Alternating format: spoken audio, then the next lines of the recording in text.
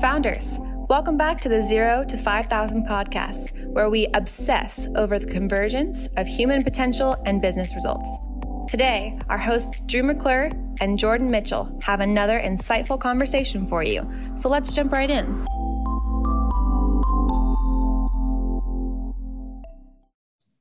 Okay, founders, welcome back to the podcast. Today, I'm sitting down with the founder of Accounting Seed, Tony Zorc.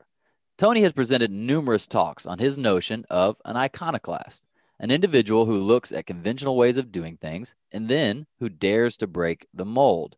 And Tony is nothing less than such an iconoclast himself. After graduating with a degree in accounting and traveling back and forth across the Pacific for numerous positions, Tony returned to America with a respectable resume under his belt. Still, Tony was frustrated. At every position he held, he felt that accounting technology was not up to snuff with the needs of a globalized market. When Tony discovered Salesforce, the accounting seed was planted in his mind. Today, Tony's company offers robust accounting solutions based entirely in the cloud. Last year, it ranked on the Inc. 5000 with a growth of 87% over 3 years. Accounting Seed now boasts over 15,000 licenses sold, with Tony's books and talks about his experience in the field attracting massive interest. Accounting Seed is growing like crazy. So Tony, my friend, let's get into it. Thank you for being here today. Drew, thank you for having me. Excited to be here. Absolutely. Absolutely. So again, that was our take on your origin story, but in your own words, how did we get here today? Yeah. So I started, I got out of school. If I go back to, how did I get into accounting? I, was in school in college and taking business classes. And I thought accounting was really interesting because there was a lot of important decisions made off of this stuff, like stuff, that it drove the stock market and those type of things. And then, folks were like, oh, you like accounting? No one likes that stuff. If you like it, you should go into that because no one wants to do that. It's super boring. I'm like, all right, well, I'll give that a shot. And sure enough, when I decided to major in accounting, there were 3 CPA firms ready to hire me out of school. There was tons of jobs, it was great. So, and it was very connected to business. So I found I had a passion for it, strangely enough. And then worked, I got my CPA certificate, worked my way up the corporate ladder as an accountant. And then finally decided that I was really, I actually didn't like doing kind of the repetitive nature of accounting. I wanted computers to do that for me. And so I really got fascinated with the technology side. And around 2008, I had a business selling and consulting on Microsoft mid-market products. And I had like 6 customers in a row come to me and they're like, hey, we're using this other thing called Salesforce.com for our sales and quoting and service. And we need that to talk to the accounting app. Can you wire those up and make them work? And, I'm like, no, I don't know anything about this Salesforce thing. Like, what's that? And they're like, oh, it's this other thing we're using. We kind of run the front office and the mid office on this other thing, but then the back office is kind of this thing in its own, it's siloed back here. And we just need someone to make these things talk to each other. I'm like, well, all right. So after a while, I decided, I had like 6 customers in a row asking the same thing. I'm like, what is going on with this Salesforce thing? Like, what is this? So I went back to that first customer. I'm like, I got a bunch of people asking for this. So I'll do this, but you're going to be paying me to learn. Is that okay? They're like, yeah, we can't find anyone else to do this or knows our system. We'll that's fine. So I went in and I got into this Salesforce stack and realized, oh my God, this is not a CRM system. This is a full bore computing stack. And I've been writing custom programs, doing custom reports. I'd learned to code, be kind of a hack coder, hack developer. And I'm like, oh my God, I should just build a counting system on this thing because then everything will be on one platform. There's no integrations because it's just this amazingly painful thing to have to sync all these systems. And now the bane of all organizations from an IT perspective is this kind of spaghetti aware of connecting all these systems that don't talk to each other, and knocking out finance and having that run on with operations and sales is a huge game changer. It just simplifies so many things. So it just makes so much sense. It's just kind of a common sense. So the company started writing the app, and yeah, it just took off right away. And no capital, no nothing. I started selling this thing out of my car on my lunch break.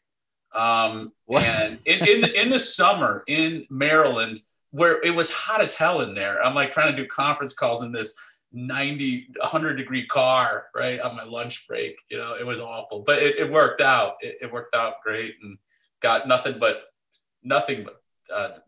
things to be thankful for, and been very blessed along the way.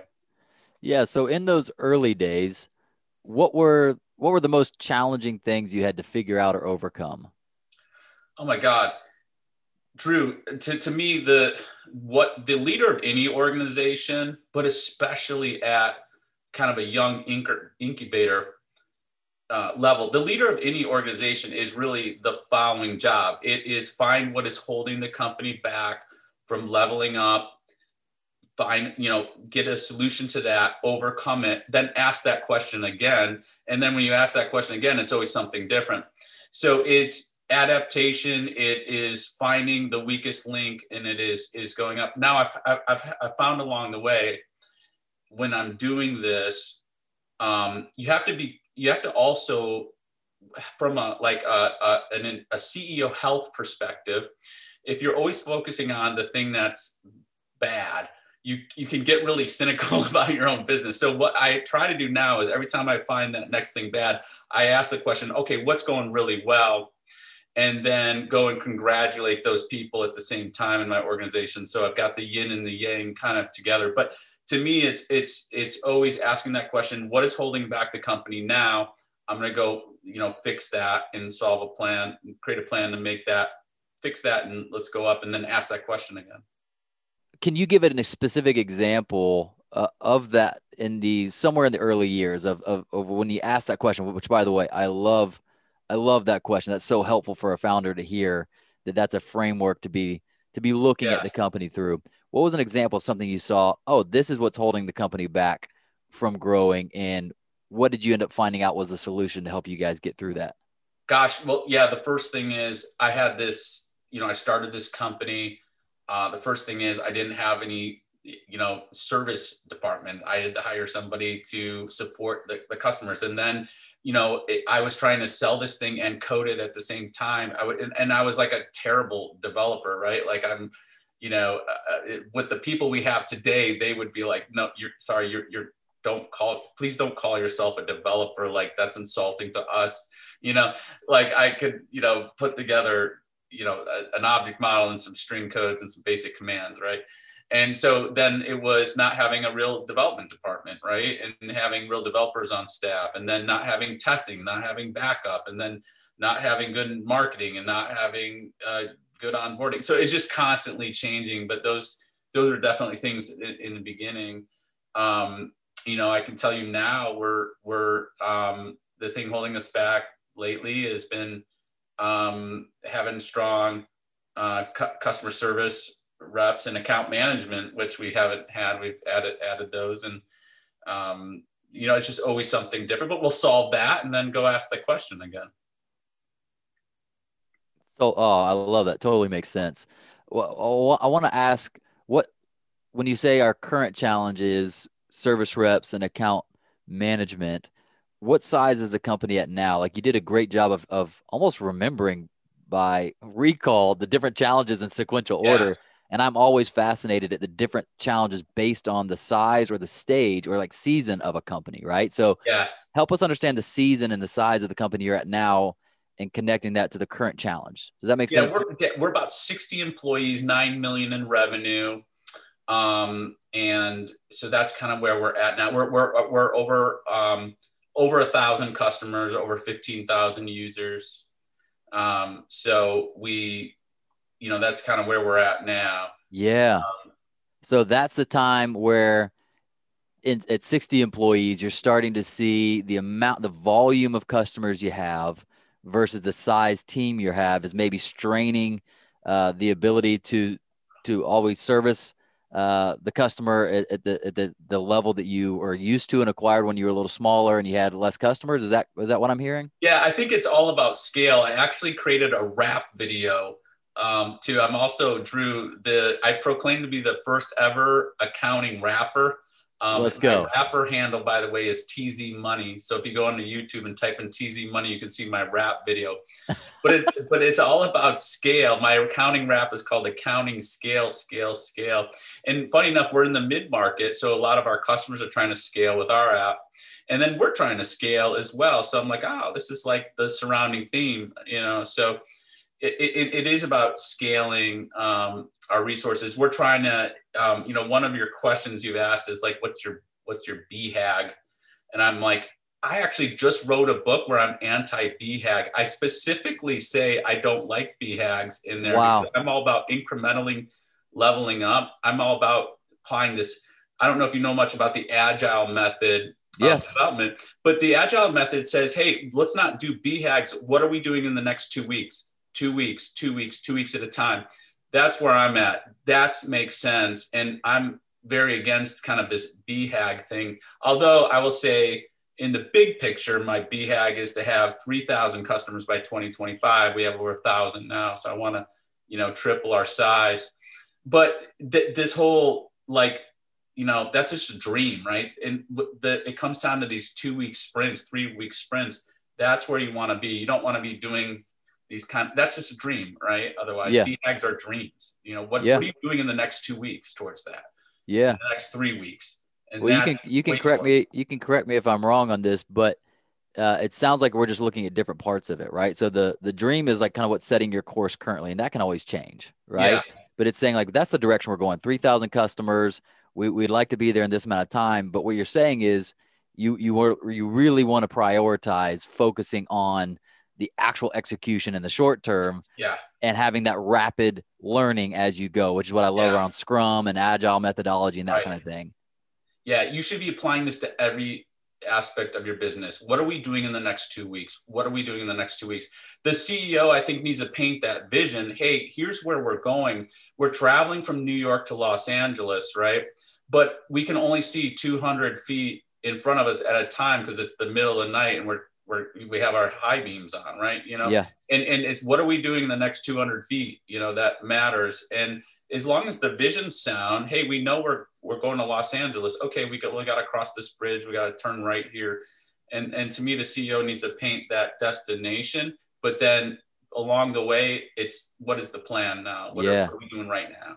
I love that. Well, tell me more about your book, the around the iconoclasm. Tell me about what's in that. What's the content? Yeah, so an iconoclast is someone who does 3 things. They challenge the existing paradigm, they design a plan that's better, and then they execute it. So the fusion of those 3 things. So it's a challenge, design, execute combination. And I partnered with Forbes Books on this. It's been a really exciting book. I wrote this because I think the pandemic, and my book is a post-pandemic survival guide, right? Because a couple things that really I felt like, God, I really want to write this book, that was compelling me to write the book. So one is that it's so apparent in our society that there's a cost to putting messages out in the public in the general airwaves. And because there's a cost to that, most of the messaging out there is by corporations trying to sell you a product. It's by nonprofits trying to get you to donate to their cause. It's by politicians trying to get you to vote a certain way. There's basically no commercial value for you to think for yourself and design a plan that helps you.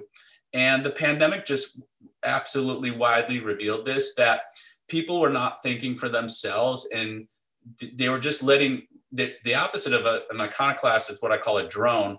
It's someone who just lets another person think for them. And that was happening in mass in everywhere. So I feel like that was really important. There's never been a better time. The other thing is there's never been a better time to challenge the existing way of doing things than the pandemic has presented to us. Everything's changing. And I talk about dynamics in my book. Dynamics are these major underlying forces that are changing. And, the pandemic's just opened up all these things. So an iconoclast loves opportunity, Drew. They love it and they thrive on it. And there's just never been a better opportunity. I just heard the term COVIDpreneur bounced off of me, like an entrepreneur during COVID. Like, what a great term, right? Yes. So I think those two reasons I wanted to write the book, and I've been doing well. I got an Amazon bestseller status actually last week on it. Let's go. Yeah. Man, congratulations. Thank you. What is your biggest hope for the reader? My biggest hope for the reader is that they adopt this mindset of challenge, design, execute. I mean, it's connected. There's a lot of business examples because my experience has been being a business person and an entrepreneur, but I use the same formula I apply it to exercise, apply it to my diet, I apply it to my marriage. It's a habit of thinking that will enable a better you and a better society overall.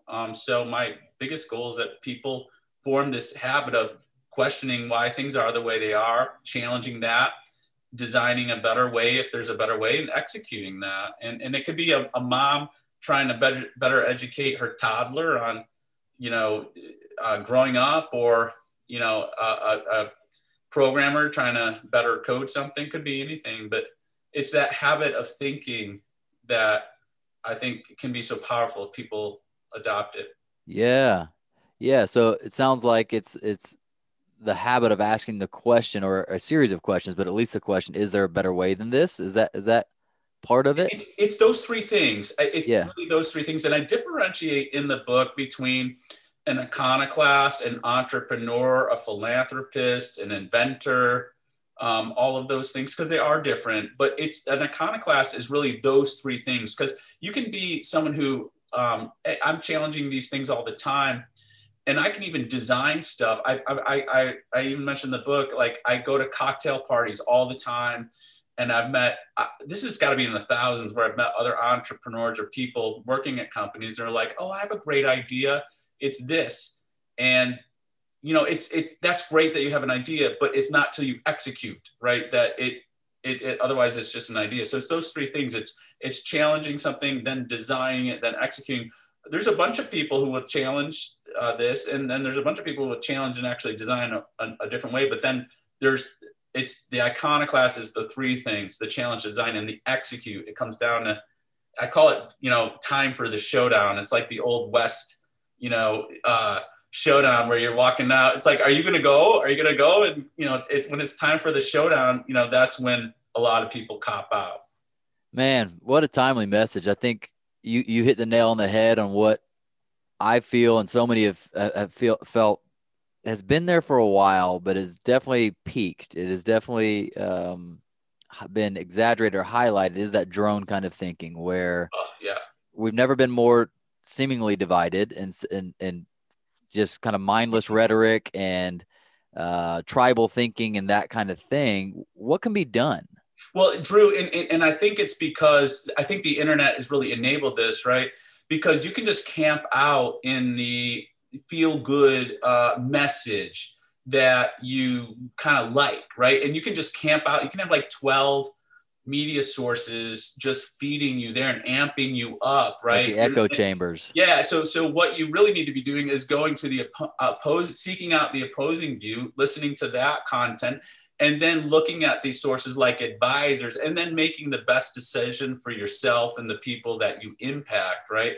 And I think that's, to me, I cover this kind of first chapter of the pandemic, is that we actually had a panic attack as a nation, which, is not unfounded and not ridiculous given the situation of how unprepared we were, right? But we did panic. And then, I look at this like, tornadoes and hurricanes, like a natural disaster. I look at the pandemic in a similar vein. Whereas, like, I grew up in the Midwest in Chicago area, and I live on the East Coast now in Maryland. And we have categorization systems for hurricanes and tornadoes from 1 to 5, right? So, like, if it's a 1, for a tornado or a hurricane, it's like, yeah, I'm going to still go out, I'm going to be cautious, but I'll go strap, I'm going to bring the yard furniture in and I'll try to cut my drive short, that type of thing. If it's a category 5, you're like, no way in hell am I going out, no, I'm sticking down, right? So with this pandemic, if we rated this thing from a 1 to 5, we would have such a better, idea of what to do and can make better personal decisions. And it was clear to me, I had really good friends who thought this was like a 1. This is nothing. This is a hoax, right? And then the other people are like, this is a 5. Do not go out unless you have a spacesuit. You're going to kill somebody if you go out, right? And it's just so extreme. And the reality is, it was somewhere probably in the middle, right? And unscientifically speaking, I don't know. Maybe it's a 2. I don't know. Yep. But it was just that people, And then we never adjusted. We never adjusted from what we thought it was going to be, either on the underestimating or the overestimating. It's like we never said, okay, so here's where it is, and now let's have an adult conversation. We never came to an conclusion what it was. I think in a few years we will and have better information, but we never concluded on what it was. And then people are just like, yeah, I believe it's a 1. I believe it's a 5. No, you're an idiot. No, you're an idiot. And just like yelling at each other is all we've done, Yes. And I think, if people took more time to understand the opposing view. And then also, I think one of the things that I've been blessed with as being an entrepreneur is understanding the concept of risk-reward relationship. And with this pandemic, it was so clear that that's like absent. So, at a certain point, you just have subscribed to a risk-reward relationship. It was amazing to me, some of the people who are most afraid and most holed up, and they actually had very little risk because they're knowledge workers and they didn't even need to, leave their house to interact with much people. And they're like the most afraid and most locked down, right? And then you have the opposite, like the kids partying out there, like, who should be concerned, right? And are like, oh, I'm young, it won't matter to me, and I mean, it's just crazy. Wow. Well, let's go back to the stage of scale that you guys are at. I think so many of the founders will find this interesting as well. Structurally, what I seem to hear and see is right around that size. Let's say 40, 50, 60, somewhere around there. Often a new layer of leadership is emerging. That like we've now gotten beyond the capacity of a senior leadership team or just a supervisor. And we've got like maybe first-time managers starting to emerge. Is that around the stage you guys are at? Yeah, absolutely. I mean, we just started, I hired a heavy VP of finance, right? Which I'm an accountant and I took pride on using my product myself for all the years and thought, one of your questions that you ask everyone is, what's one of the best things, you've done for your organization and it's been use our product and be the person that uses our product, right? It's been one of the best things ever. And I'm like, no, I'm going to give that to someone else. I want to hold on to it, but we're too big. I've got to focus on bigger things and trust that someone else can do it. And so we hired a VP of finance to run our, instance. We're an accounting, accounting platform company. So I'm really excited about the guy we chose, but yeah, we're doing that the same in a lot of other areas of the business. What's the biggest challenge of that new leadership emerging, or the need to delegate so that you can keep elevating with the company? Like what are you experiencing as the challenge right now? I think personally, it's like getting over the heart attack of the investment of those people. And recognizing too, as an owner, like some of these people are going to be making more money than me. But it is my company and my equity in the long run, but being okay with that and then trusting that investment, right? These C-level people are very expensive, but they're also high performing, right?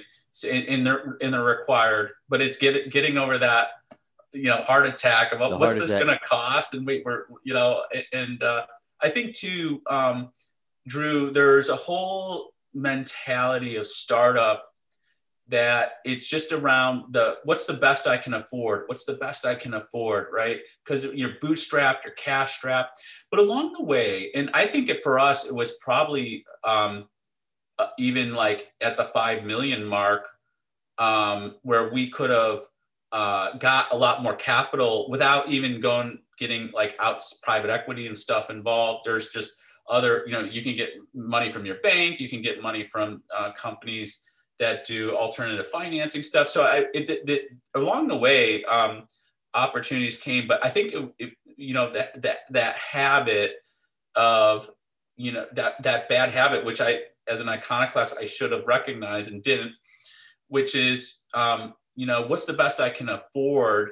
And then breaking out of that mindset. No, we're a real business. We have customers, we're growing. I trust in this. I can take on a little bit of debt and, pay people and grow that way.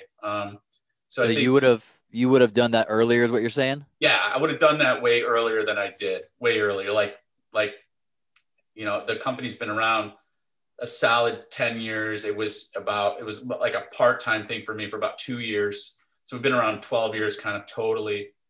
But I would have done that probably about 5 years ago and in hindsight, and trusted that. So that's interesting. You would have done it 5 years ago, but not 10 years ago, right? Yeah, so exactly. There is a time that's too early, right? There is a time that's too early, right? Because your proof of concept, you're getting in.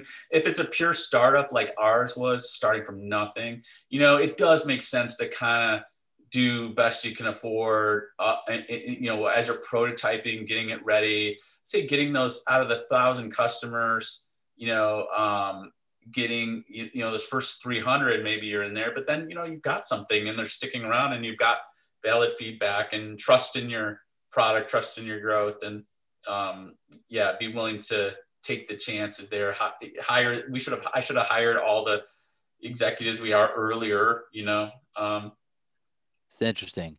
That reminds me of a question that I don't always ask, but I do like to when I see it on my list. There was a book called The Road Less Stupid, which I love. It's a fantastic title, but it's like basically The Road Less Traveled. Yeah. And basically it was a guy that started a bunch of companies. He's been really successful, but he's also had a lot of costly mistakes, right? And so the idea was, could I pass along some wisdom to help your road be a little less stupid, right? Yeah. And I just like getting to talk to founders like this. I know we all have had to figure it out as we go, which means there's going to be some costly mistakes, whether personally, emotionally, or financially. And so I'm just wondering for you, what is something you would pass along to the other founders and the entrepreneurs is like, man, if possible, avoid this. This is a costly mistake that I or we made. Yeah. And I actually, I really subscribe to that mentality. I call it leading with your brokenness. And I think you can help people so much more when you let down and, they realize you're human and they're not like, you're not trying to be something on a pedestal. Right. Yeah.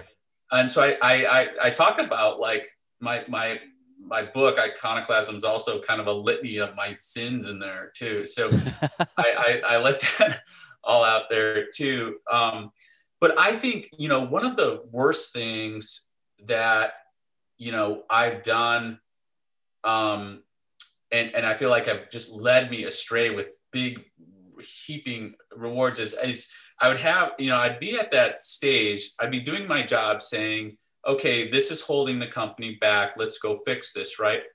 And what I should have been doing is applying this iconoclasm formula, challenging maybe the way we're doing it, designing a better way and executing it. But instead, I didn't trust my own instincts, and I would go hire a consultant, and they would be a sales consultant or an operations consultant or a development consultant. And I would tell that consultant, okay, here's the situation. This is the way it is. And all the time they would say, okay, well, I'm going to design a plan to be successful given your situation. And they would, come out with something, and it was just awful because that we would spend a bunch of money. It wouldn't work. And the reality is that we had outgrown the old way of doing it, and they just didn't want to, or they didn't have the guts or didn't think to tell us that, right? Yeah. And we didn't challenge the way we were doing it. And that's what I'm trying to instill in my company is we're a fast growing company. 30% of the company wasn't there, 18 months ago. We're trying to hire 20 more people this year. And don't be sitting there being like, oh, we got to engineer the solution based on how we're doing it now. That's crazy. Let's rethink it. Let's challenge the way we're doing it. And I feel like that the lack of that has led to our biggest mistakes, take us further off course, wasted the most money. Makes total sense. Yeah. Why don't design for the present when we're trying to actually move towards the future is kind of what I'm hearing. Yeah, well, exactly. And don't design based on how we're doing it or the things I'm complaining about our problems now, right? But it's okay, well, why do we have those problems? And should we rethink the whole equation here? Not just, okay, let's to create a solution for those problems that you're having. Now, typically, it's amazing to me. I had a really good friend, and he was complaining about this pain in his shoulder, right? He's like had this horrible, debilitating shoulder pain. And then, so he went to a chiropractor, and the chiropractor's like, okay, I know the problem. It's in your foot. Let's go down your foot. And, they pushed up on the foot and everything's like, whoa, okay, yeah, wow, that fixed my shoulder. But you worked on my foot, right? And it's such a crazy story. That's so true in the business world. It's like, you're complaining about maybe this HR problem or this sales problem, but the reality is you got this other totally broken thing driving that, and you're not addressing that, right? You're just kind of trying to topically treat the area affected and not looking at the underlying drivers. Again, why is it that way? Really asking that question. And I think that's so key. And that's what I'm trying to get my, employees to do as well. Oh, I love that. It reminds me of, I can't remember what it's exactly called, but you ask the question why like 5 or 6 times to get it's so frustrating if you're the one being asked the question. Yeah. But it's like, hey, our sales sucks. Why? Because our people don't know what they're doing. Why? Yeah. Because we don't know how to train them. Why? And like, it's like only to get to like the 5th or the 6th layer. Yeah. The turnover's high. Why? Because we're not competing them at market. Why? Because we're not pricing the product that way. Why? Because we don't think we're going to be competitive. Why? Well, wait a minute. Actually, we have features now. We should probably up the price and pay those people. Okay, let's do this. Yeah, it's so interesting. But we usually stop like one layer deep.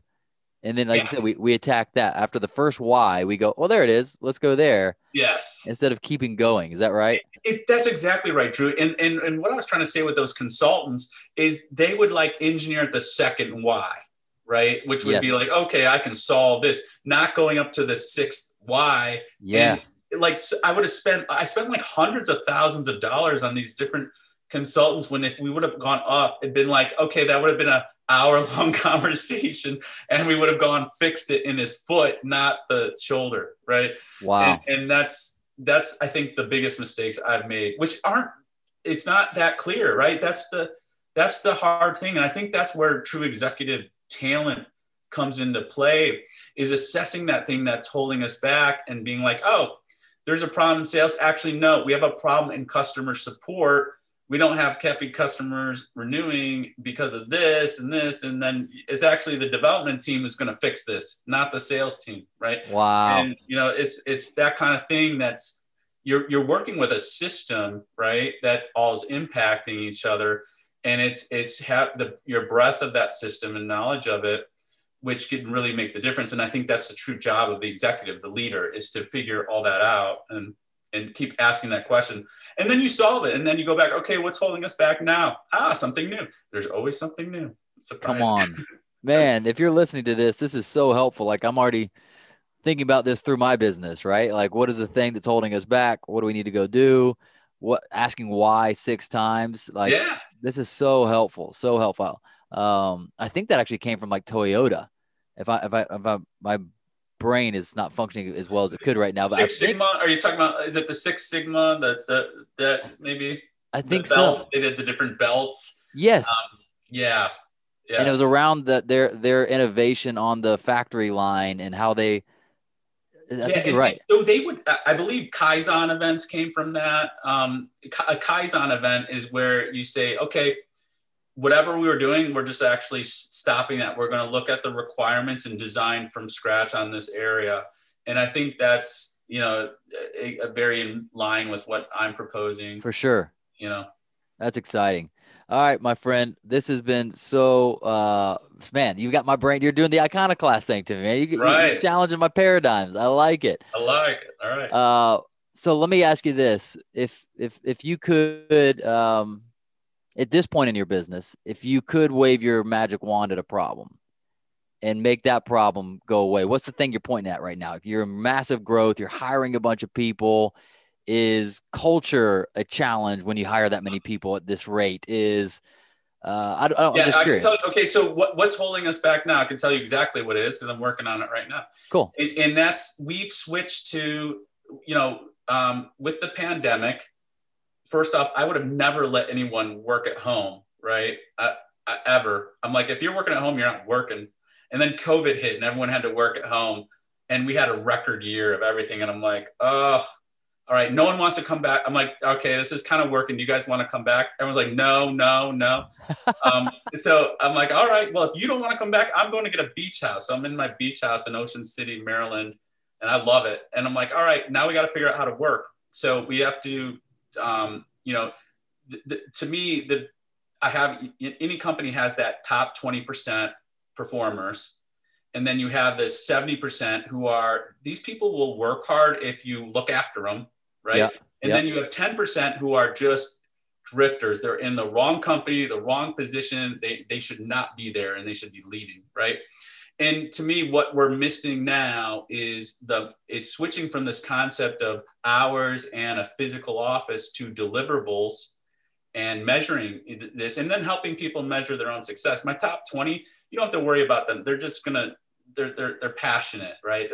They have the passion, but that 70%, wow, you've got to set up the framework to measure those. But I can tell you, I think this change is permanent. I've done 2 videos on it, Drew, where we are hiring right now people from other companies who are coming to us because we are a digital company and we're gonna remain that way. We're gonna have probably 2 days a year. We're gonna get everyone in the company together. So culture in the company will be decided on 2 days. Wow. A year, which I'm like having a heart attack. I'm like, how can I make a culture of that? But these are the new challenges, and so I think that I'm struggling with that, as a lot of leaders are, right? There's a lot of CEOs are like, I just want it the way it was. I just want it the way it was before COVID. Please, let's just go back. It ain't none happening. Yeah. The workers aren't doing it. They're not coming back. School's out for summer and they're not coming back to school, right? This is a permanent change. Yeah. If you try to force what's going to happen is companies who go hardcore on this and try to force their people back, their top performers are going to leave. They're going to leave, and then they're not going to have the talent they want. And so, oh man. So is the agile method, the kind of Scrum methodology, is that a way that you guys are able to look at more performance yes. accountability versus productivity? It's agile across the whole. It's agile in marketing now, Drew. Yeah. It's agile in training. It's agile in every department of the company. Absolutely. What are we doing in the next 2 weeks? Yep. What are the 2 weeks goals? What are absolutely that and then measuring. Hey, I don't measure when you get here at 8:00 and leave at 5. I measure, how many words did you write? How many lines of code did you do? How many tickets did you answer? Yeah. How many leads did you follow up on? Right. So it's okay. It's actually okay. And in a lot of ways, I think it's way better because I had such a big misconception, like walking around the office looking after everyone and they're looking at their computer like everyone was working hard. No, that person's on Facebook. They're talking to this, they're Instagramming their friends, and nothing to do with anything. So there was just this enormous illusion that because people were there and dressed nice or whatever, they were working hard. And it cuts through all that, right? And I think too, like there was lots of things I was doing, like I call it kind of corporate pageantry, where I would I want to be there at 8 because I want to be the first one in and the last guy leaving and all that, and like show the example, right? And I don't work that way, right? I get up at 5 a.m. most days, and if I'm doing really intense creative and design work, I get up at 3 a.m. and I work till like 10, and then I try to exercise during the day, and then take a break, and then I'll follow up with my email at night. So I work probably about 10 to 12 hours a day, but I don't work 9 to 5 like that and take a lunch break. I don't even eat lunch, right? So, I think these type of things are really wonderful for people, and including myself. It's a wonderful thing too for the leaders if you can get on board. Yeah, man, that is fascinating. I'm going to stop there. We need to get into the lightning round questions. I was about to open up a whole nother can of worms. Okay. I love talking with you, my man. All right, let's get to our lightning round questions. Number one, if you could ingrain one message into your entire organization, what would it be? Okay, we exist for one reason and for one reason only, and never forget it. And it's not so Tony can have a big boat or anything like that. It's to serve the customer. We are here to serve the customer. Do not forget it. And when we see it from their point of view, all goodness comes. Love it. Question number 2. What is the single best advice you've ever gotten about growing your business? And also, what is the worst? The best advice I had is to use my own product. And the worst advice I had is to not question the 6 whys deep, not apply the iconoclast formula to broken processes. Love it. Okay. Number 3, what causes you the most worry or stress leading your organization currently? So again, what causes me the most worry is not having an answer to the obvious, the answer. My job is to answer the question, what's holding the business back and how do I, solve that? So it's not knowing that answer to that question at that time. Yep. Got it. All right. Question number 4, we've already touched on, but still I want to ask, what is your BHAG? I know that you like the execution focus, but when you are thinking big picture, when you are looking up as a visionary, where do you imagine this thing going? All right. Well, officially I am against BHAGs, but my vision, I want to be 3,000 customers by 2025. Got it. I love it. We tainted you by making you answer that question. Yes, but that is not a BHAG. That is not a BHAG. All right. Number 5, if you could hop into a DeLorean, you get to go back to your past and tell yourself one thing out the driver's side window as you drive by. When would you go back and what would it be? I think it would be more generous to my performing employees, trust in paying them market comp. When you have that 20% is so coveted, they're so wonderful, and it really hurt when they left for higher paying jobs. I should have paid them more. Sure. Love it. Well, Tony, man, this has been so fun. You are the iconoclast, and we need that voice right now. Don't forget my rap video, Drew. You got to promote my rap video. Let's go. Tell us again where we find it on YouTube. Okay, you just go onto YouTube and type in TZ Money. That's my rapper handle. But I'm the first ever accounting rapper, which I've tried to apply the iconoclast formula. So check out my rap video. Maybe you can post the link in the blog or for sure. Yeah. And then tell us again what is Give me a like. Yeah, that's right. And then tell us again what's the name of the book, and I'm assuming they could search for it on Amazon. Yeah, I call it Iconoclasm: A Survival Guide in the Post-Pandemic Economy. And you can search iconoclasmbook.com or go to tonyzorc.com and find it right there. Awesome. Well, my man, thank you so much for making time to be here today, for sharing your wisdom with us. My mind is going in all sorts of good directions, and I know our listeners are as well. So thank you so much, Tony. All right, Drew, thank you.